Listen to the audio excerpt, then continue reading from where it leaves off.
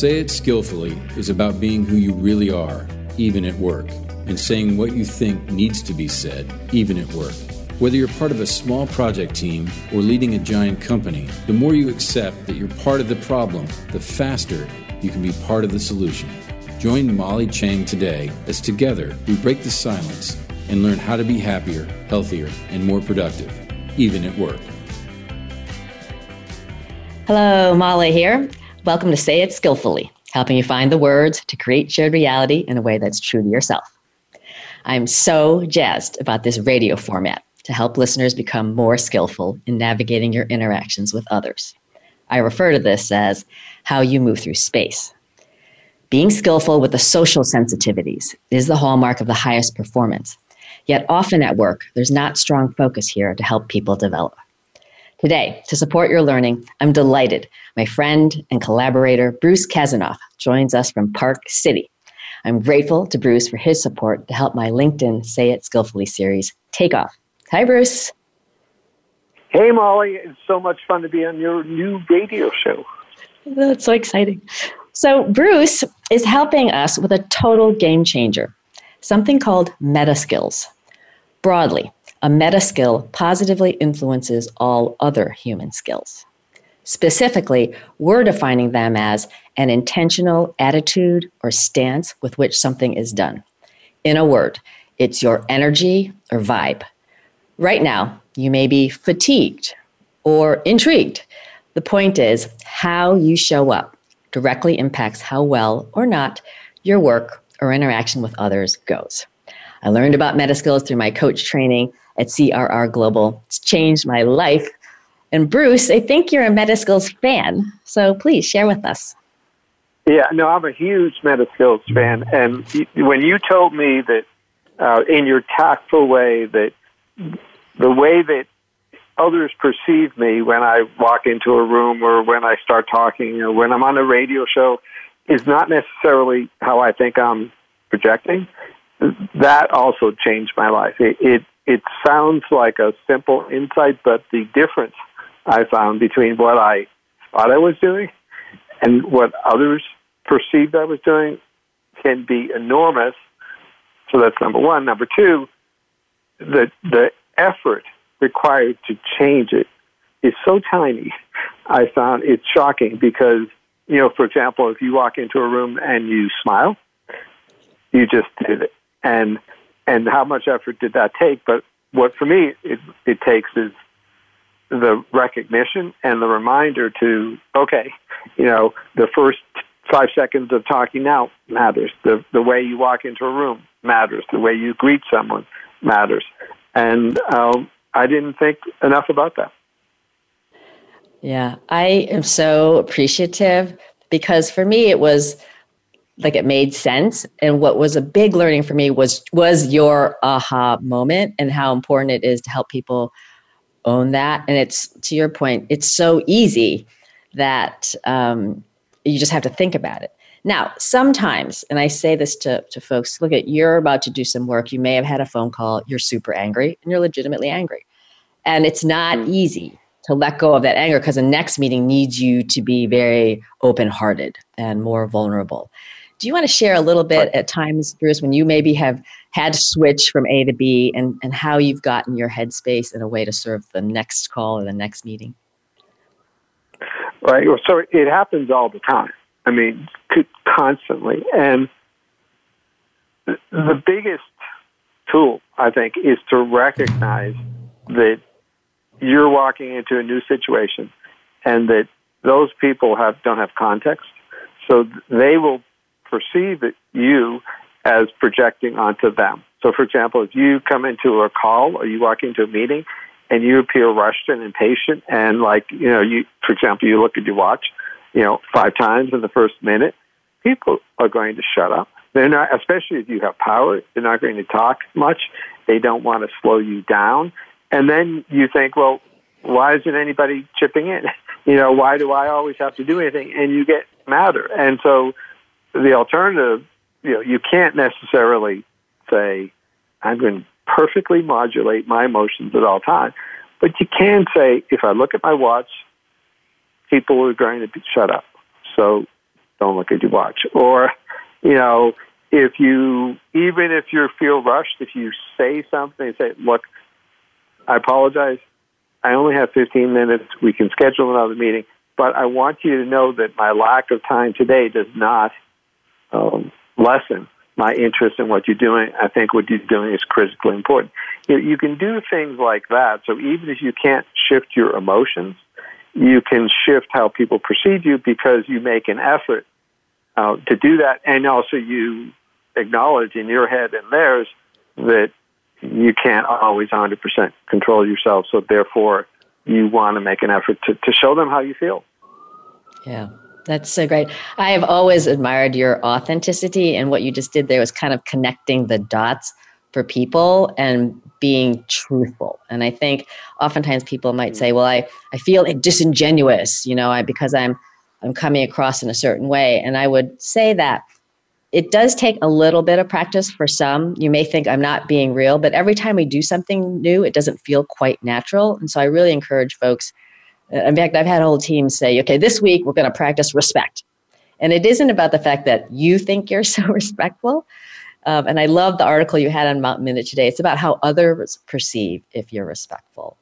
So you share a little bit about how you're helping people actually ask the right questions themselves, because we're about ourselves. It's all about us. That's kind of the natural starting point. You mean ourselves in terms of self-awareness? Yeah. Yeah. So, there's what I wrote today was there's two kinds of self-awareness, external and internal. And people think that self-awareness is internal. Like, I know when I'm upset. I know when I'm happy. I know when, I'm enthusiastic. But that's really a tiny part of self-awareness, because self-awareness is really being aware of how others perceive you, which is, part of what we're talking about today. And not many people are good at that. And it's not really, I'm not saying it's impossible, but it's very difficult in your own head to perceive. Like, I don't really know what's in your head right now, especially I have no visual cues. So I understand your words, but you might be saying, he's talking too long, he's talking too short. And so you have to get other means to get that sort of feedback. And so what I wrote today was self-awareness is a practice. It's not a skill. It's the same thing about meta skills. It's like, it's the practice of being attentive to something, being attentive to, I'll talk to you after this radio show and I'll say, well, tell me honestly how you thought I did. Did I talk too little, too much?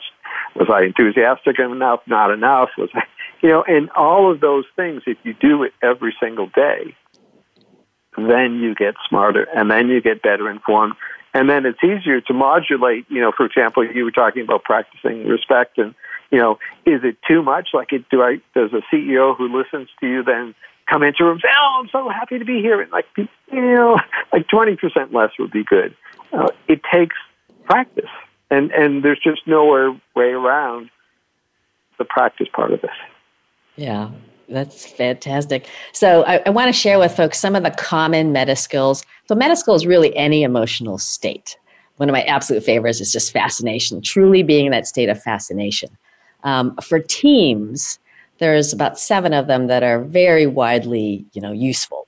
And one of those is commitment, respect, curiosity and understanding, heart or intimacy, partnership or collaboration, playfulness, also known as lightness, and this notion of deep democracy. I'll just define that last one, and that's recognizing all voices in a relationship system, whether that's a couple, a church group, a management team. All voices, including the unpopular ones, need to be heard. And that one is a real game changer. Of those ones, Bruce, I'm just curious, any in particular that you've seen really working with groups that you have a chance to interact with? I tend to go towards the ones that are more emotional. Like when you said to me, a long time ago now, the vibe or energy way to, because I think meta skills is a big word and it's abstract and people don't always get it, myself especially. And so the vibe or energy meaning, are you passionate? Are you enthusiastic? Are you sad? that part of it really resonates with me because I find it easy to do a kind of reality check. How am I, not just what am I feeling, but how am I projecting what I'm feeling? Because the biggest thing that I've learned about MetaSkills from you was, so for example, I think of it, if I'm on a video call or face-to-face with somebody and I have my chin in my hand, like a kind of, what I feel like is an intense concentration, what I got from you is that might be like low energy. That might not be projecting what I want. And so I think a lot these days about how do you project an emotion, and especially when you're trying to listen or be attentive to people. And it's harder than you would think, because how do you project enthusiasm and still listen to somebody? So lean forward, eyes wide open, nod your head. I've tried to pick up on things like that. Yeah, that's great. This is a business channel. I'd love to hear some thoughts, Bruce, that you're comfortable sharing personally. How have these made a difference for you? Because I found that often that's really the most meaningful part of this. So I'm going to answer your business question with a non-business response, but then I'll take it back. I like to go out. I'm a writer, so I spend a lot of time by myself. Even though I'm on the phone with people all the time, so I tend to go out for like iced tea, and I'll go into a coffee shop, whatever. I have found that since I started paying attention to MetaSkills, that people, when I walk into the room, meaning this big public space, that people respond to me differently than they used to respond to me. And I put all of that on MetaSkills. Is that I feel like it's shifted how I stand. It's shifted, do I look people in the eye or not? Do I smile when someone looks up, or do I think like that's too forward? And because it like I literally have been surprised, like the barista reacts differently to me. And when I started seeing that, then I started doing this more in business, because I realized, wow, this, in a kind of anonymous interaction, it makes that much difference. It makes even more difference when someone is paying you money, or you're trying to co-create with them, or you're trying to build credibility, or you're trying to help them. That form of quick connection makes a huge difference in business. Wow, that is fabulous. So to wrap, Bruce, for our listeners, do you have a piece of advice you'd share with them? Yeah, I would just simply say that pay attention to your energy. Pay attention to, not just from an internal standpoint, but from an external. How does somebody else know what I'm feeling right now? How do you signal that? And if you just simply do that, how am I signaling I'm feeling happy, I'm feeling interested, I'm feeling passionate, I'm feeling empathetic towards you? You have to figure out ways to signal that in the simplest possible way. And if you do, it will change your life. It changed my life.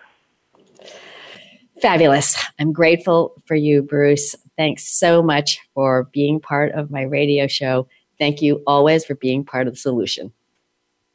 It's an honor and a privilege. I hope you enjoy the rest of your show, and I'll talk to you soon.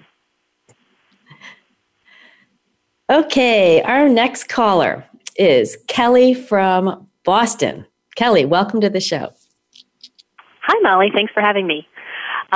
So my name is Kelly, and I'm from Boston. I'm a technical project manager, and I am trying to bring an intentional, positive, collaborative workplace together, and we're establishing some teams. So what I had questions about was how do we really establish boundaries in this new team in terms of things like working, turning work in on time, attending meetings properly, allowing others to contribute, and setting goals and schedule deadlines more as a team and more collaboratively than we kind of have done in the past. Thanks for that. This is a great one that has broad relevance, Kelly. Just tell me a little bit about this particular team. Is it spun up for a short amount of time? Is this an intact team you've been with? Give me a little bit of context, please. Right. So this is, there's actually two teams at the same time that I'm kind of re-spinning up. One team has been a long-standing team around, it's been around 9 years that we've been together. So there's a lot of history there and trying to reestablish boundaries as we go into a new phase of our project. And then there is actually a new team forming as well. And so trying to get them off the ground. And, it's a younger team and trying to give them some mentorship to really, again, have a positive collaborative workplace. Super. And your role per se, are you a member or are you de facto leader? I'm the project manager as well as a member of the team. Great. So what I'll share relates to both, and you may just introduce it differently. So let's start with the team that you've got going. So presumably people have relationships, they know each other. The opportunity is to create a driver for change. And that's something that's a leadership role, whether you own that title or not. And to be able to start off with, wow, we've done a lot of great things, clearly, in your time. And to put out an aspiration, I think we can be even better, way better. And to create something about a vision, maybe there's a particular project coming along. And just saying that I know that there's a lot of genius here. I know that our collective genius can be amped up. And so I'd like to put that out for the team. So that just gives people something, well, maybe there's a shift here, right? So trying to do things differently without telegraphing we want to do things differently can be hard for people to grasp. And then the idea of, for us to co-create our space is really the opportunity here, as opposed to one person dictating, let's do this, let's not do that. So there's two questions, and I call this affectionately a team contract. It's creating the atmosphere that'll help you guys succeed. So two questions, and you can do it as a great activity. One is, what atmosphere will help us to thrive? The atmosphere. And a lot of times those are words like culture. It might be delivering on time. It might be being on time. But it gives everyone a chance to chime in. And you can do sticky notes and have everyone do 3 sticky notes and put that up there. And then you get like a list. You start to do a little consulting. You synthesize, and you'll come up with maybe it's half a dozen things. Now, the key thing here is, let's say on time. So that's a big one. And let's say you put that in. So what's that look like?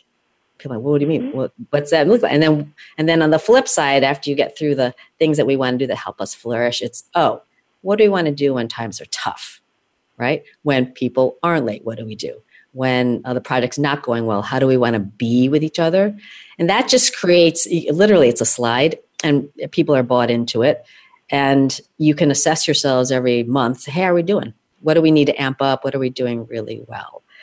So that actually works for your new team. And also, if you just have a stand-up meeting, like people are coming together for an hour, and you want to activate everyone in the room, that's a great way to say, you know what, let's just do a quick round. What's going to help us all feel like we can contribute and be our best? And you take, some shots, right? And then you do the same thing for the other question. How does that land for you, Kelly? Does that make sense? I think that makes a lot of sense. Yeah, taking, first of all, the ability to kind of put that aspirational vision out there for the team that's been together for a while would be great. And then, again, allowing them the space to brainstorm and come to this as a collaborative effort instead of kind of from top-down management.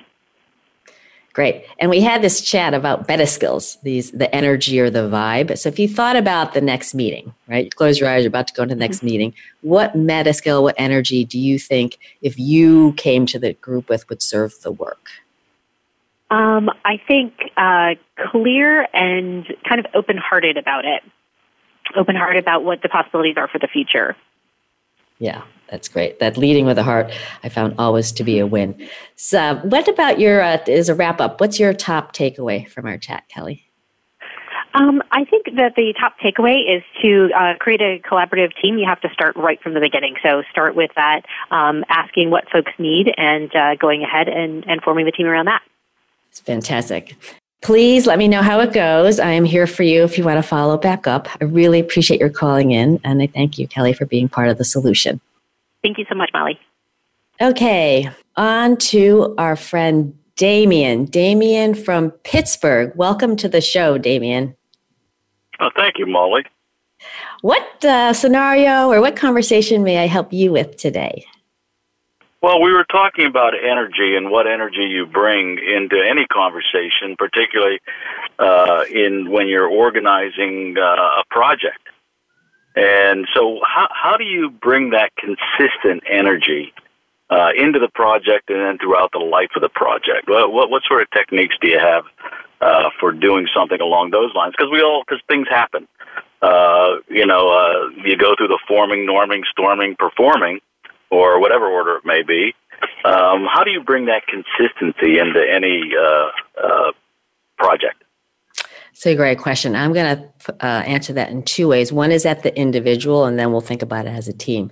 So as an individual, and in particular for leaders, although it applies to everyone, owning the fact that, there's a bit of showtime, right? And we're coming forward. We want to serve the work. Sometimes we don't feel awesome. Okay. It's just a reality. We didn't sleep well. Something went sour at home. And there is a bit of just being able to mush through it and really get yourself in the right headspace. And I say that with a lot of compassion.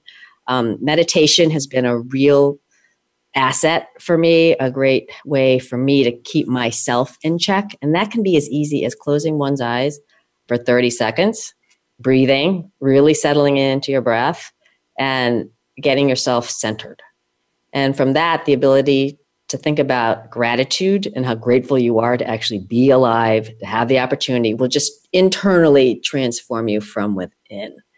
And from there, that's the choice. Okay, I need to be game on. I don't feel great, but I'm going to give it my best. I also would offer authenticity in the sense that if you're really not feeling it, letting people know, asking for the help that you might need also is a way to be real about it, but also to acknowledge that, look, we have important work here to do, and we want to have the best space for us to do it in.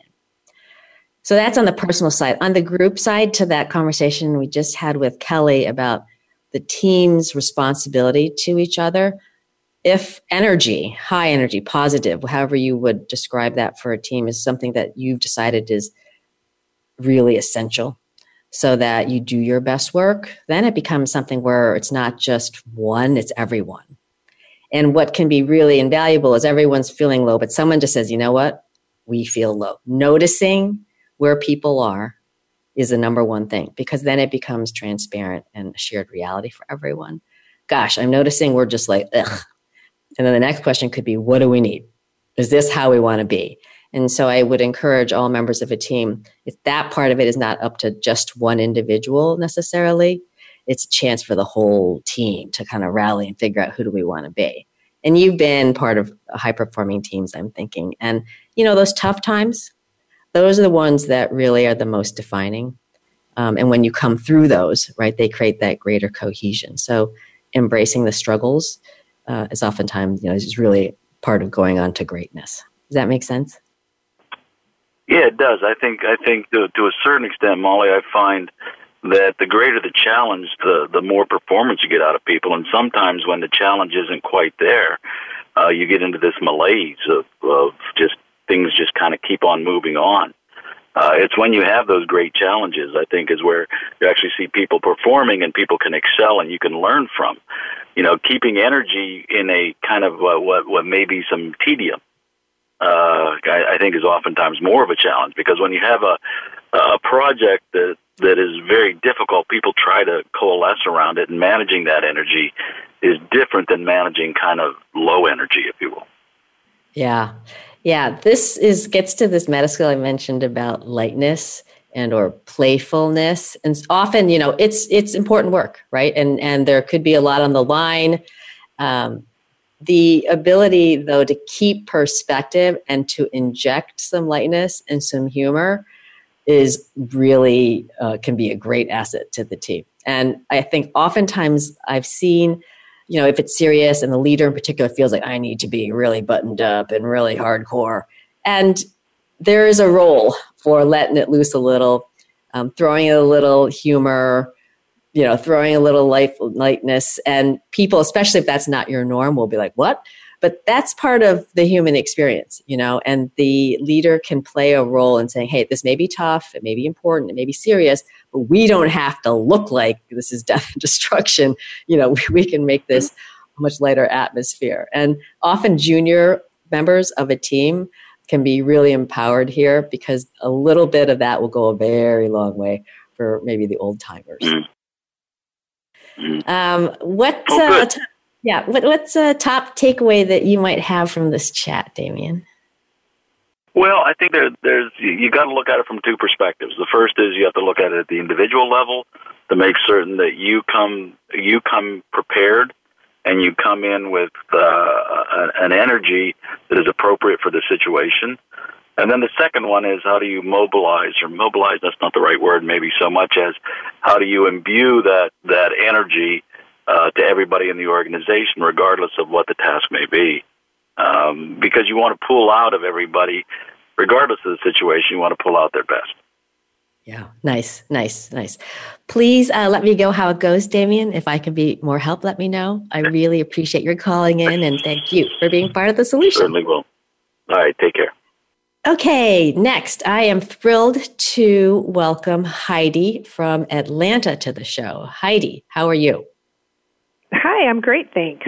I am an executive admin here in Atlanta, and I spend all of my free time and vacation time doing nonprofit philanthropy work. And that is where my scenario that I'd like to present to you has come from that world, the philanthropy world. So while I'm a board member for several boards in the nonprofit sector, one of the subcommittees under my wing has a difficult task of handling an annual event. This gala, if you will, has the potential to raise $1 million for a charity in an evening or more.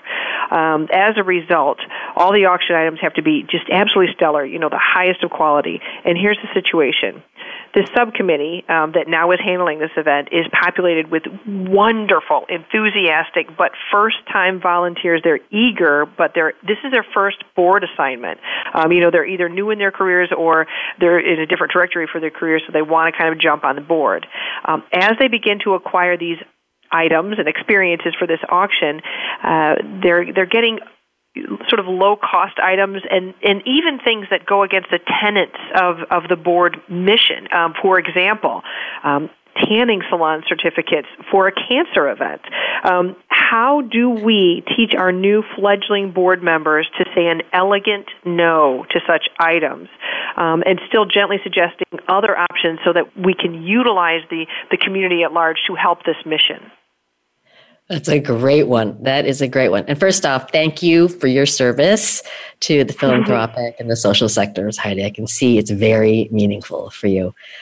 Okay, so I think transparency that this is the situation, just to make sure everyone has a shared reality, is helpful. I can imagine these young people together with you saying, hey, we're getting, great gifts, and we appreciate acknowledging people for what they're doing.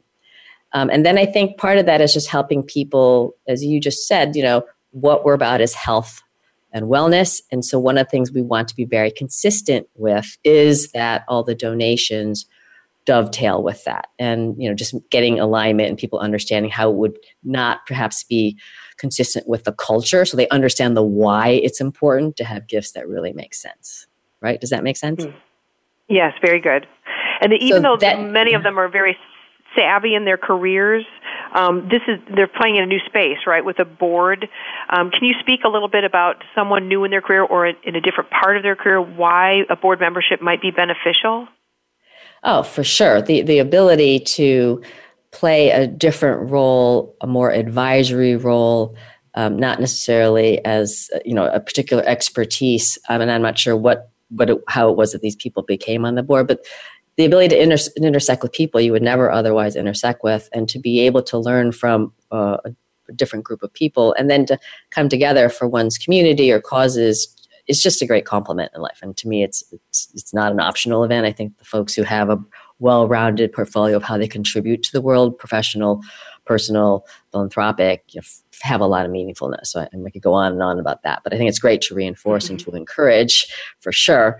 I think this ability for you to appreciate how, just notice we've gotten some things and why they're not helpful, and to say, I can understand that be empathetic. It might be hard to say no, right? So just that number one. So let me give you some ideas. Each of us is a unique person, so the words that work for you, Heidi, may not work for them, but at least you model some words that might help them. And it might be, gosh, we are so gratitude for this donor and the things that you're working on. one of the things we're trying to do is have things in alignment on a wellness or however you want to word it so that's still a positive thing. And to be able to ask, this is very generous of you, is there something along the lines of as an alternative, right, that can help them build the sale, if you will, right? And sometimes people, if they're not used to the numbers, you might just help them appreciate what low and medium and high looks like and ask them their comfort level. And they may say, well, that seems like a lot. Say more. Why does that seem like a lot? Because with that, we could have this kind of impact. If we had more, we could have even more impact. So people start to realize, wow, I really do want to go up the chain. I don't want to have smaller things. I want to have things that are more meaningful, right? So does that help you at all? Hey? Oh, yeah. Wonderful. Very good. Thank you. So the new folks, I just have a question on your mentoring role with them. How have you been helping them get situated and build their ability to impact? Well, first of all, the first thing that I always stress is gratitude, because they, I might be on the board for very different reasons than they.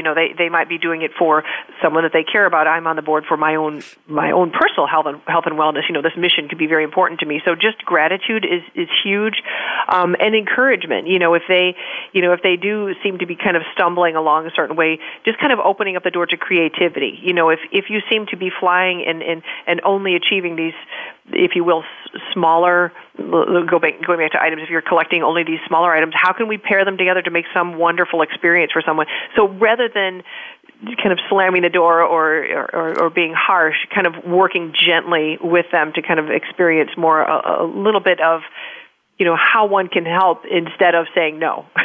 There's a very elegant way to do things, I think.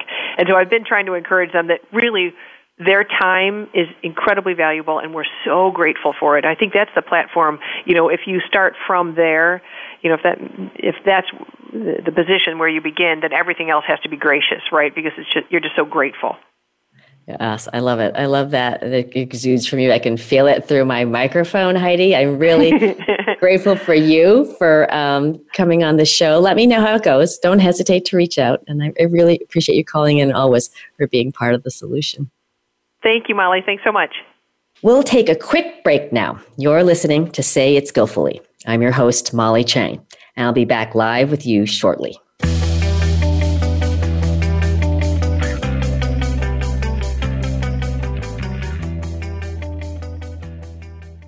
Become our friend on Facebook. Post your thoughts about our shows and network on our timeline. Visit facebook.com/Voice America. Our sponsor for this show is CEO Works, the value coaching company. CEO Works is an executive advisory and education company that advances the work of human capital. I've partnered with them on client projects, certified as a value coach myself, and seen the impacts firsthand. They have a unique approach to creating value quickly through talent. By identifying the most critical roles, designing the roles, then powering them up with the right incredible talent, their model coaches the ecosystem all around the talent to produce leaps in value. Their focus is not only on the talent, but also on the role-talent combination. The CEO Works team believes we can improve the world by improving business. I encourage you to find out more at ceoworks.com. Have you friended us on Facebook yet? Why not? Just go to facebook.com/Voice America or search for the keywords Voice America. Once you are part of our Facebook network, you'll receive daily messages about what's happening with our shows, this week's featured guests, and new happenings at the Voice America Talk Radio Network. And you can add your voice to the always active discussions on our timeline. Just go to facebook.com/Voice America or search for Voice America.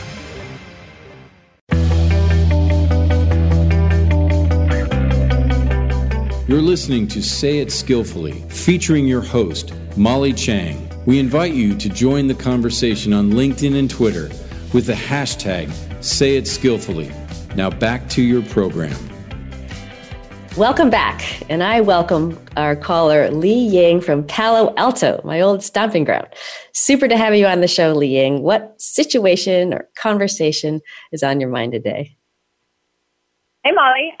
Thank you so much for inviting me to this awesome show. So I've been running into this issue that I've been struggling to handle effectively, so would love your advice on it. So how would you suggest navigating a situation where another senior team member inadvertently undermines decisions already made, even though they think they are innocent commentary. Oof. The peer undermining dilemma that everyone knows. Inadvertently. So that's my first question. Actually, that is my first question. If you feel like that comes from a place of inadvertent as opposed to actually intentionally. So it sounds like the person's not super aware. I do truly think it's inadvertent. Okay. And is this colleague, is it male or female colleague? He's male. Yeah, male. Okay. So that we talked about the energy, that notion of positive intention and also compassion as an energy, because no one wants to make other people feel bad. Knowingly, that's not what someone wants to do. And so in some cases, they just really don't know, right? So we have to kind of feel for them. An opportunity here is helping that person be in your shoes. And it's not easy because we're all, we have our sense of reality and we do what we do because it's all about us, right? Let's be clear. So to get in someone else's shoes is important. It might be, hey, could we have a chat? Let's just call this person Dave. Dave, I love working with you. I think we do great work. I want to do even better work. And I want to provide some input because I think, there's things that we could be doing better together. I'm happy to do my role, but I had an experience last time we were together and I wanted to talk to you about it and see if we can move forward from that. Something that kind of gives an ask. Okay, now is a good time. Great, now is a good time. That gives a person some control, right, and when we're talking about it. And then go through it and say, I said this, you said that. And when that got said, let me just ask you, how do you think I felt? And the deliberateness, just say, and they may look at you like, well, seriously, how do you think I felt? Another word might be if other people were there or were to have been there or saw that, what do you think they would think? And just get that out there that the impact of those words may be very different than Dave thought. And you can start to gauge from there, and I would call that the level of social intelligence. Can they get the fact that someone else is having a different emotional experience than they are? And, this is something that people can build on. It's not that you're innately necessarily just only at a certain level. And generally, people will be like, wow, I didn't mean that. I appreciate that. And so helping them say, this is what I'd like to have happen. Make an ask. What would be the kind of behavior, just to give them an idea of what great looks like. So you're connecting the dots for them. Does that make sense? I tried something similar, of course, not as eloquently or skillfully, to have that chat with them. And, they apologized. And I think we aligned on it, but then that behavior happened again. And it's happened again in a forum of other people. And we had another conversation after that again about it and, apologized profusely. But it's something that really needs to be addressed in a way because I think it's a behavior that could be detrimental for the team culture. So how would you, after having that first step been taken, how would you move to that second step? That's a great one. Okay, so this is real. So people are self-interested. And so, it sounds like they, it is a form of condescension to just kind of deliberately go against, if they're just saying, yeah, if you feel like they're just yesing you. And so I think it's important to think about what are the care abouts, because no one wants to look bad. And to be still positive in your intention, to say, hey, we had this chat, really thought you were genuine. I totally believe you were genuine. It happened again. What do you think? What's going on? And say, I don't appreciate if you're being patronizing. And, for the team, it's hard for me to think of that as great leadership, things that he can see the impact. And if someone really is one-to-one leading, not getting it, then bring in your boss, bring in a senior person and say, hey, I'm bringing this up because it's for the good of the organization. I can handle it, right? And I can tell, women in the roles you have, you're tough. However, you say, look, this is not okay. And I think we need to address this. And when it becomes public with more senior people, no one wants to be, a nudge in the elbow or, the side for the boss person because of something like this. That's just not how you want to go. And I think it's important to just keep the high road of, it's not okay. It's our culture. And this is the example we don't want to have. It will hurt our whole organization. And, I will then say if you get no traction in organizations, let's just say they don't really care, then I think individuals have, and I'm not saying this is your case at all, right? But if that gets to the point where the culture isn't connecting, it's not, what you're about or what someone is about, you know what, you've learned a lot, and find a place where you can really spread your wings and that environment's going to help you to thrive. Mm-hmm. Okay, cool. I think the biggest takeaway is the deliberateness of putting someone in, and asking someone to be in your shoes, because that's definitely a step that I skip, and I think that's probably the most impactful one to help them see what I see. That's beautiful. I appreciate that, recognizing when we're all part of the problem, right? Wow, what are the things that I could have done?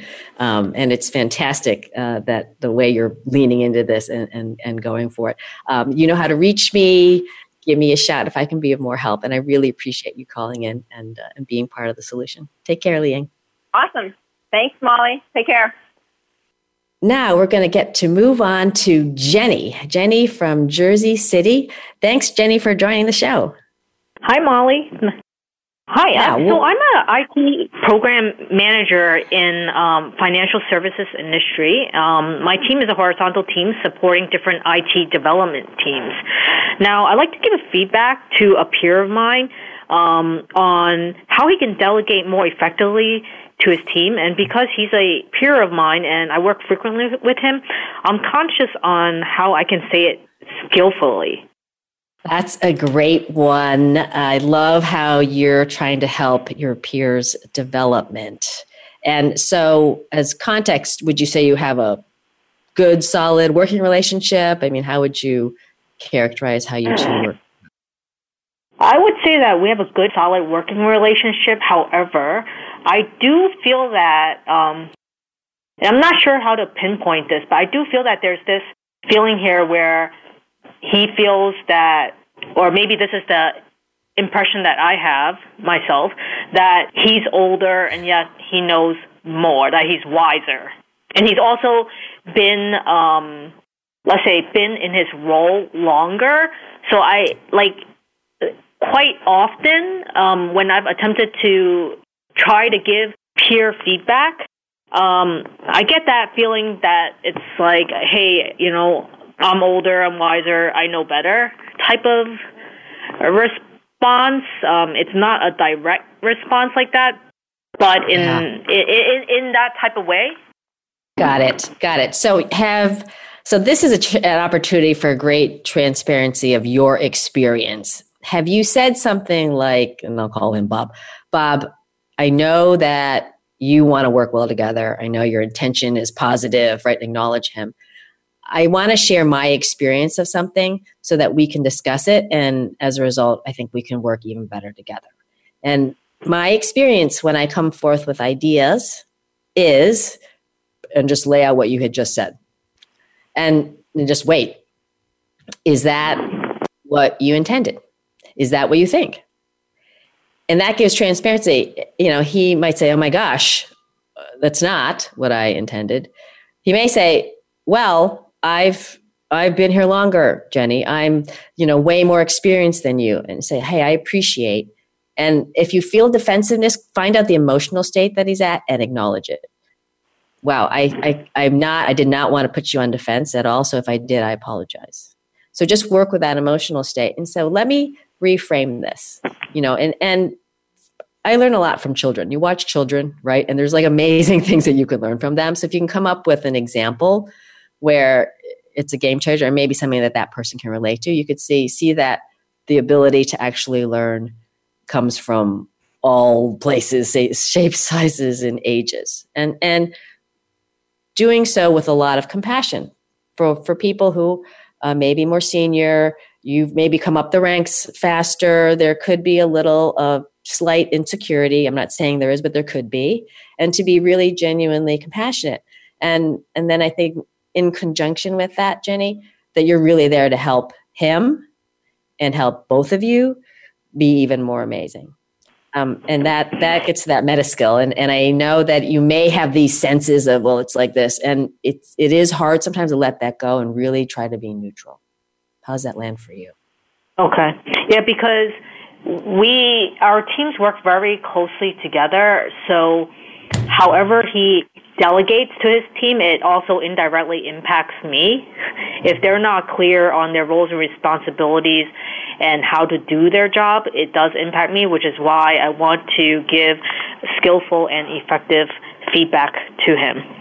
Oh, that's fabulous. So that's the part 2, which is I know that you want to have amazing impact on the team, right? For sure. He's like, yeah, uh-huh. So I'm seeing shooting oneself in the foot kind of behavior, right? And if you can find a metaphor to describe, like 2 steps forward, 1 step back, but just help the person realize that it's a much broader impact.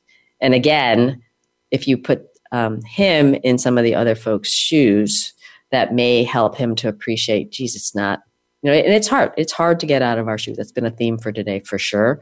So to cite specifically, specific folks and what actual things they do or don't do or can or can't do as a result to connect the dots. It may be super obvious to you, right? But for some folks, they don't see maybe as much systemic impact.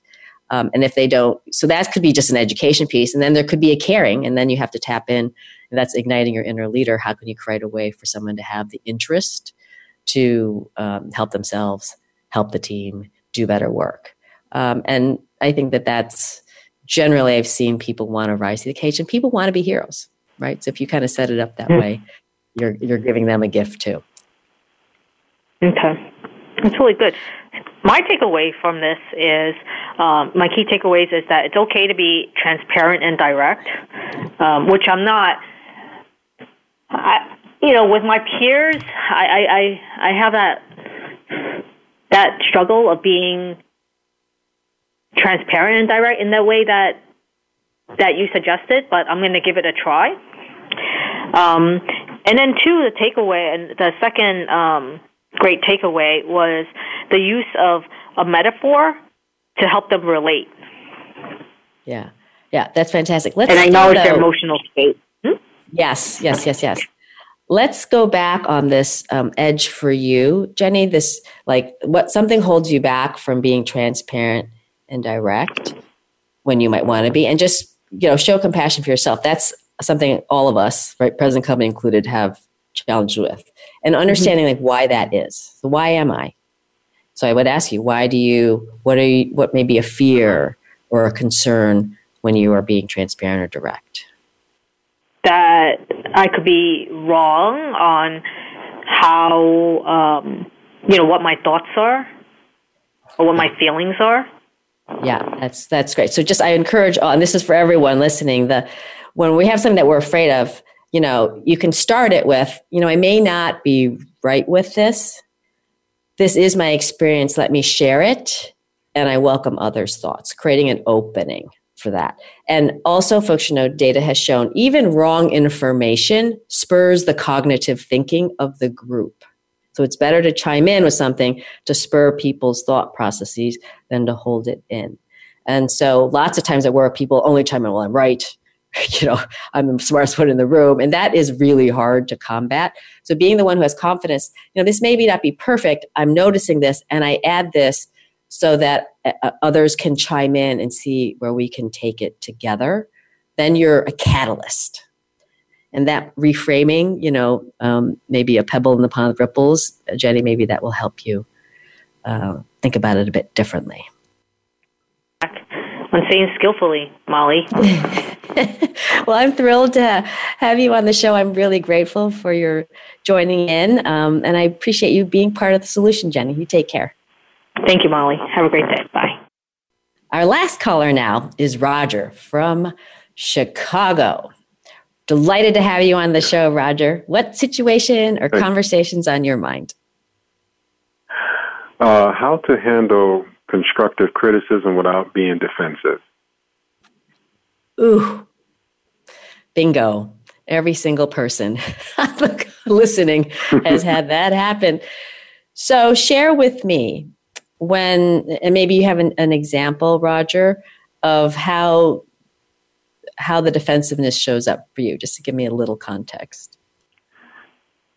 Within the span of my professional career, at times I didn't realize, with the aspects of how oftentimes, it's not so much how you might respond, it's even body language. And I know a lot of my body language in the past expressed defensiveness in just basic business transactions, conversations.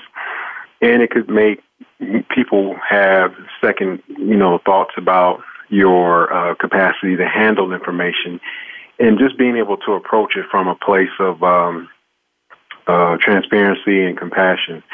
And so about a year and a half ago, I had a situation when I was working in higher ed in reference to how I misinterpreted some information that was given to me about a student.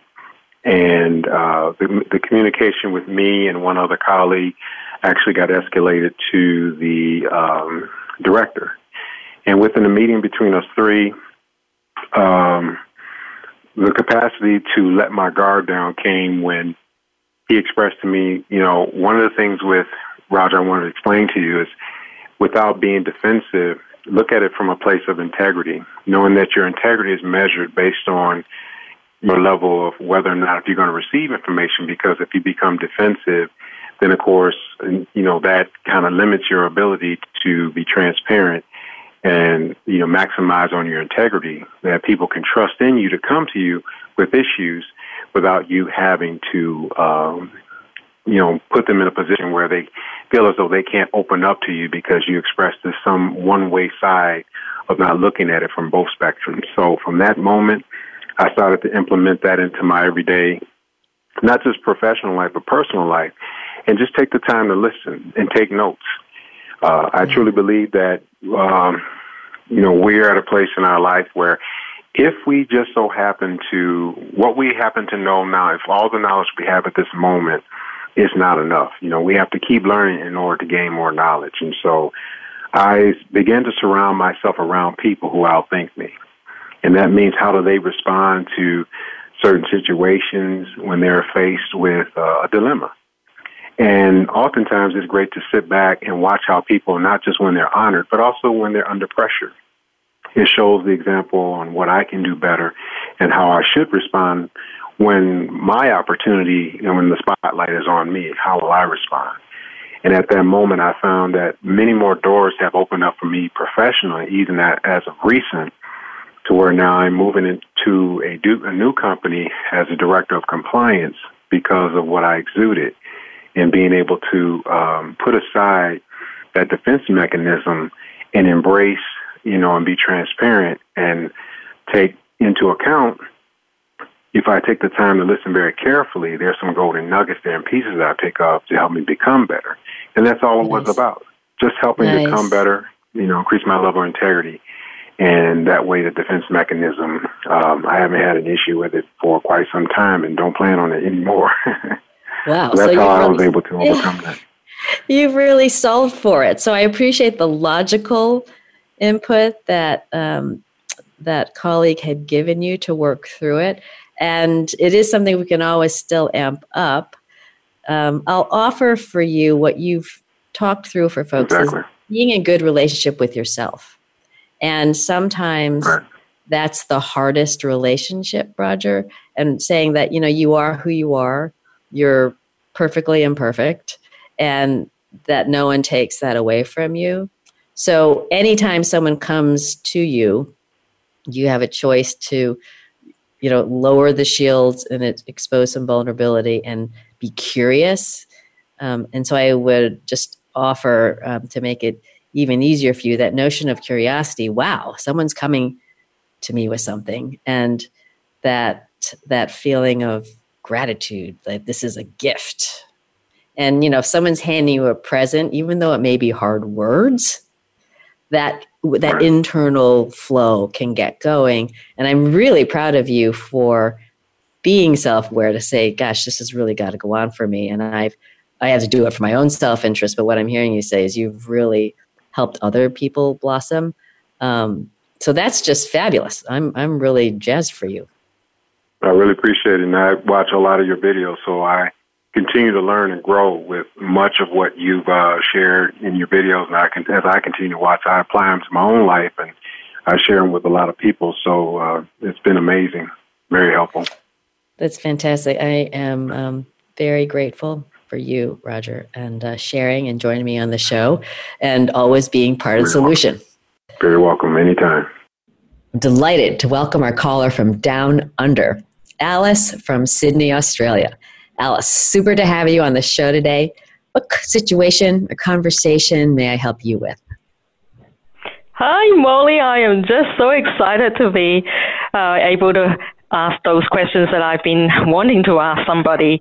So I might start with a bit of context and give you a bit of background. So I'm working in the life insurance health arena, and I'm an occupational therapist. I work with a lot of people who are unwell from illness and injury, and often they need support through their insurance protection and through our allied health services. Of recent times, the Australian life insurance market has been undergoing some turmoil, so it put a lot of strain and pressure in our space, and often everyone is on guard when I talk to my customers or the stakeholders. So my question to you is, how do I skillfully bring each one of these stakeholders so we can start establishing some common ground and common interests and work through some of those roadblocks so we can help more people? And second question is, how do I stay curious and authentic? In some of your talks, you've mentioned that little tip and tricks. So just curious. Yeah. Great. So we've got two parts. One is around the team and bringing the team together, especially when it's a little bit tough time, so people are a bit apprehensive.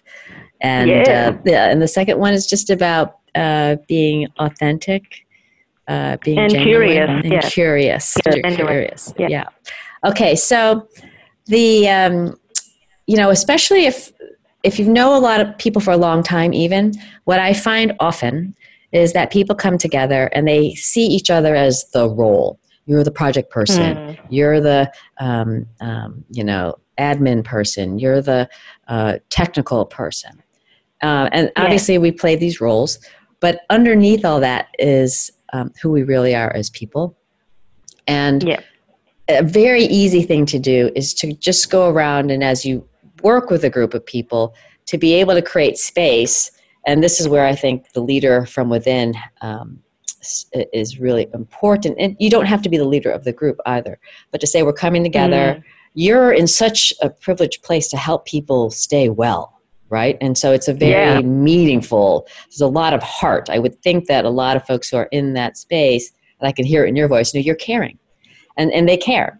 And so the ability to just kind of start with what we all have in common and that, here we are, and whether it's a particular project or the organization and what you stand for, there's a lot of things that bring us together to help people, and we want to be our best for them. So just establishing whatever that common ground is for you is a great place to start. And then the next thing is, we're actually in this business, if you will, of helping people be well and to be who they are. And I'd love to offer that rather than jump into the work today, let's spend a little time and invest in getting to know ourselves as people. And people will look at you, right? They'll be like, what? So that notion of safe space and setting it up, saying, this is, I want to give people a chance to share. And I have an actual journey line activity where people actually go through their life journey, which includes the struggles and the hard things. But you can just start this by saying, what's made us successful is not generally all the prizes and perfect things that we've done. It's the things in life that have been tough, right? And so I want to offer us a chance to be here for each other and share something that, was hard for you, or maybe it still is hard for you. And again, you have to establish that it stays within the room. We're here for each other. And every time I have done this, Alice, every time people go there, they say the tough stuff because people are dying to be who they really are. And if you give them the permission, right? So that's just one activity. I'm happy to share more. Does that still feel like something that might help you folks get started on a good foot? Yes, absolutely. And in fact, I'm just reflecting as you were talking, we don't look after each other enough. We're so focused and so driven to get our work done. But to do that well, we have to look after our optimum sort of mind, how our mind works. And I think we could do a lot more of that, especially in our field of work, because we do deal with a lot of people who are unwell. So we do take up that energy sometimes without even knowing. And so having that time to support each other first before we jump into, the agenda items and the task is much better than just go straight in. It just feels like we don't even care about each other. Yeah, and it's so ironic because that is your business, and in some way, if people have a hard time with it, you might say, we need to model wellness for people around us. Yes, that's right. Yeah, absolutely. Right. So now you mentioned the meta skill of curiosity. So the meta skill is that energy or vibe, and it is one of the most powerful because people sense when you're not trying to be right or give an answer, but rather really curious about it. And for me, it's hard. The hardest part is getting a good relationship with myself. For example, I might really want to say something, or I'm not in a very good mood, right? Or I'm just have had a tough time. I'm not mad at anyone. It's just this is rough for me. And I think being able to show self-compassion first and just to be present with oneself is really key. And often in meetings, maybe you had a really rough start to the day or a really poor meeting and you're not in a good headspace. And then you have to turn around and go to a meeting where people need you, right, to be your best self. I think that self-care, even if it's a minute of meditation, breathing, if it's taking a walk, taking 5 minutes, take 5, whatever, I think it's important to what you mentioned earlier, Alice, to have the self-care so that when you decide, you know what, I want to really listen. I want to really put myself in that other person's shoes, that you've got that energy to do that. And it does take energy. And I think, this is making me realize how important it is to ask people, what do you need? And it may not be a task thing. It might be, I need someone to listen to me because I have this thing going on. Right? Yeah. So true. And we talk about in our health field, we talk about, compassion and and care for patients or care for the customer. And so what you've highlighted is that we really should start with ourselves, and then you can extend that out to other people. Because if you don't do that, you have no energy left to extend that out to your networks or to the people that you need to support. Sure. So that's the excellent takeaway for me. That's really good awesome. To have that reassurance. That's great. That's great. Your colleagues and then those you serve are very fortunate because I really do feel the caring comes through, Alice. And, I use the term ignite your inner leader, and that's something that's deep within you and within all of us. And so you, I think, are a real shining light for that with others. Thank you. And you made some really good point about leadership. Often we may not be in that leadership role, and I often wonder, okay, how do I bring that in myself, even though I may not be necessarily in that senior leadership role? How do I do that? And self-leadership is one term that I heard a lot talked about in our world.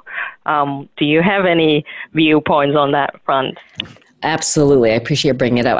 Absolutely, one must lead oneself to be able to lead others, right? So that starts with the being in good relationship with oneself, the emotional intelligence to understand what is going on for me. A second level is the social intelligence. Can I identify and empathize with someone else's emotional experience and truly put myself in their shoes? At the third level, a relationship system intelligence or a team intelligence. Who are we together, right? We're part of the same team. We have a very different experience of being on the same team. and the ability to empathetically understand what it's like to be in each other's shoes is just game changing. And, when you get the teams that can really commit to each other's success as much as their own, that's when you can really unleash the human potential. And I think, for the named leaders, for sure, that's a role, but everyone within has a chance to lead. And I think when you think about what is best for the whole, it's just a great way to say, I'm noticing something. Maybe it's something that's no one else agrees to, or it's something that might be an unpopular thing to say. You might just say, I'm noticing that this, and I really want what's best for the whole here. And I'm a little bit confused. I don't see how this serves us, and raising that. I mean, I was just having a conversation earlier today where someone said something in a meeting. It didn't come out right. It was offensive to someone else. They saw it going on in the room, and they didn't say anything, right? And it would just happen so fast, and it happens all the time. So the ability to say, hey, hang on, assume the positive intention. I don't think anyone meant ill. I feel that how that happened, put one of our colleagues not in a good situation. I just want to call that out. And can we talk about that? And I think oftentimes you hear me say all part of the problem, right? All part of the solution. And it's in these moments, where you see it and you're like, what do I say? Having that awareness, I think you've helped raise that awareness by saying that, because how many times have I been in those situations where I don't even pay attention to that moment, right? But now that you've said it and I've seen it in your previous videos, it really helped me become more cognizant, and that awareness helps us then do something about it rather than just, okay, silence, don't call it out. Yeah. Right. Yes. Oh, wow. Excellent. Yeah. Wow. Lots of takeaway for me. And how do I find out more information? Is it on your website that we can read more? Because there's a lot of gold nuggets here I've written down, about igniting inner leadership, unleashing our human potentials by having that self-compassion, empathetic understanding, and, best for the whole team, best for the whole. Where can I find more and read more? So I do have a website, You're Kind to Ask, and so you're welcome to go there. And I have on my LinkedIn, I think we're connected, some resources. And I would just offer that there's such a wealth of great leadership support. And I think what happens is folks get so caught in the gerbil mill, they're not actually able to kind of step back and avail themselves of a lot of these resources. So I think, I really appreciate your just willingness to grow, because especially for leaders, if we're not willing to grow and call out how we're growing, gosh, we can't really ask those around us to grow, right? And so I think this just points out that there's much more in common for us than not. Any final thoughts you want to share, Alice? I guess gratitude, probably one of the things that I find I'm doing more and more, because it feels great and it actually makes all the people around me happier. I just say simple things like thank you for very simple things, and I notice it makes a huge difference. So I'm really thankful that you've given me the opportunity to ask those questions today. I am, very grateful. I love it. Thank you, thank you, thank you. Please let me know how it goes, Alice. I'm here for you. Don't hesitate to reach back out. And I appreciate you joining me on Say It Skillfully. And thank you for being part of the solution. Thanks, Molly. I'm so happy I get the chance to talk to you. Great. That's a wrap for our show today. Please reflect on your top takeaways and know that I'm cheering for you to be who you are and say what needs to be said so that you and those around you have a shared reality. Homelessness is a problem that's more costly to ignore than solve. The U.S. spends $12 billion a year responding, but resources alone aren't enough. I'd like you to know there are cities and counties proving what does work. Partnering with Community Solutions, a nonprofit I'm on the board of, more than 80 communities around the country are succeeding in ending homelessness, beginning with chronic and veteran homelessness. They convene local leaders around data and are changing how they work and spend their resources, so homelessness becomes rare. More than half have already reduced the number of people experiencing chronic and veteran homelessness, with commitment to get to zero. What can you do? Visit www.builtforzero.org and see whether your community is engaged. contact your mayor and ask, do you know the number of people experiencing homelessness in real time? Do you know every homeless person by name? What are you doing to drive measurable reductions in homelessness? Please challenge the fiction that says homelessness is an intractable problem.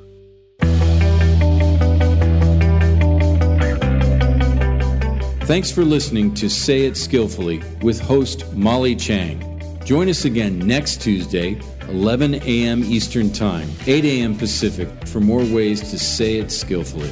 Follow Molly on LinkedIn and Twitter, and please be part of the solution and kindly tell others about this program so they can say it skillfully too.